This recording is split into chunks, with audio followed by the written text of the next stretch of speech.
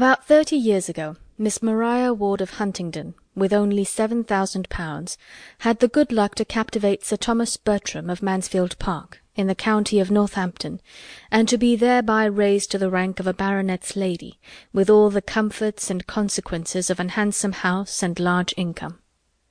All Huntingdon exclaimed on the greatness of the match, and her uncle the lawyer himself allowed her to be at least £3,000 short of any equitable claim to it. She had two sisters to be benefited by her elevation, and such of their acquaintance as thought Miss Ward and Miss Frances quite as handsome as Miss Maria did not scruple to predict their marrying with almost equal advantage. But there certainly are not so many men of large fortune in the world as there are pretty women to deserve them. Miss Ward, at the end of half a dozen years, found herself obliged to be attached to the Reverend Mr. Norris, a friend of her brother-in-law, with scarcely any private fortune, and Miss Frances fared yet worse. Miss Ward's match, indeed, when it came to the point, was not contemptible, Sir Thomas being happily able to give his friend an income in the living of Mansfield, and Mr. and Mrs. Norris began their career of conjugal felicity with very little less than 1,000 a year. But Miss Frances married, in the common phrase, to disoblige her family, and by fixing on a lieutenant of marines, without education, fortune, or connections, did it very thoroughly. She could hardly have made a more untoward choice. Sir Thomas Bertram had interest, which, from principle as well as pride, from a general wish of doing right, and a desire of seeing all that were connected with him in situations of respectability, he would have been glad to exert for the advantage of Lady Bertram's sister. But her husband's profession was such as no interest could reach, and before he had time to devise any other method of assisting them, an absolute breach between the sisters had taken place. It was the natural result of the conduct of each party, and such as a very imprudent marriage almost always produces. To save herself from useless remonstrance, Mrs. Price never wrote to her family on the subject till actually married. Lady Bertram, who was a woman of very tranquil feelings, and a temper remarkably easy and indolent, would have contented herself with merely giving up her sister, and thinking no more of the matter.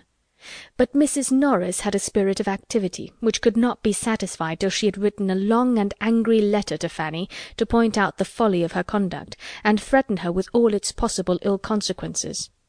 Mrs. Price in her turn was injured and angry, and an answer which comprehended each sister in its bitterness, and bestowed such very disrespectful reflections on the pride of Sir Thomas as Mrs. Norris could not possibly keep to herself, put an end to all intercourse between them for a considerable period. Their homes were so distant, and the circles in which they moved so distinct, as almost to preclude the means of ever hearing of each other's existence during the 11 following years, or at least to make it very wonderful to Sir Thomas that Mrs. Norris should ever have it in her power to tell them, as she now and then did in an angry voice, that Fanny had got another child. By the end of 11 years, however, Mrs. Price could no longer afford to cherish pride or resentment, or to lose one connection that might possibly assist her. A large and still increasing family, an husband disabled for active service, but not the less equal to company and good liquor, and a very small income to supply their wants, made her eager to regain the friends she had so carelessly sacrificed, and she addressed Lady Bertram in a letter which spoke so much contrition and despondence, such a superfluity of children, and such a want of almost everything else, as could not but dispose them all to a reconciliation. She was preparing for her 9th lying in, and after bewailing the circumstance, and imploring their countenance as sponsors to the expected child, she could not conceal how important she felt they might be to the future maintenance of the 8 already in being. Her eldest was a boy of 10 years old, a fine-spirited fellow, who longed to be out in the world. But what could she do? Was there any chance of his being hereafter useful to Sir Thomas in the concerns of his West Indian property?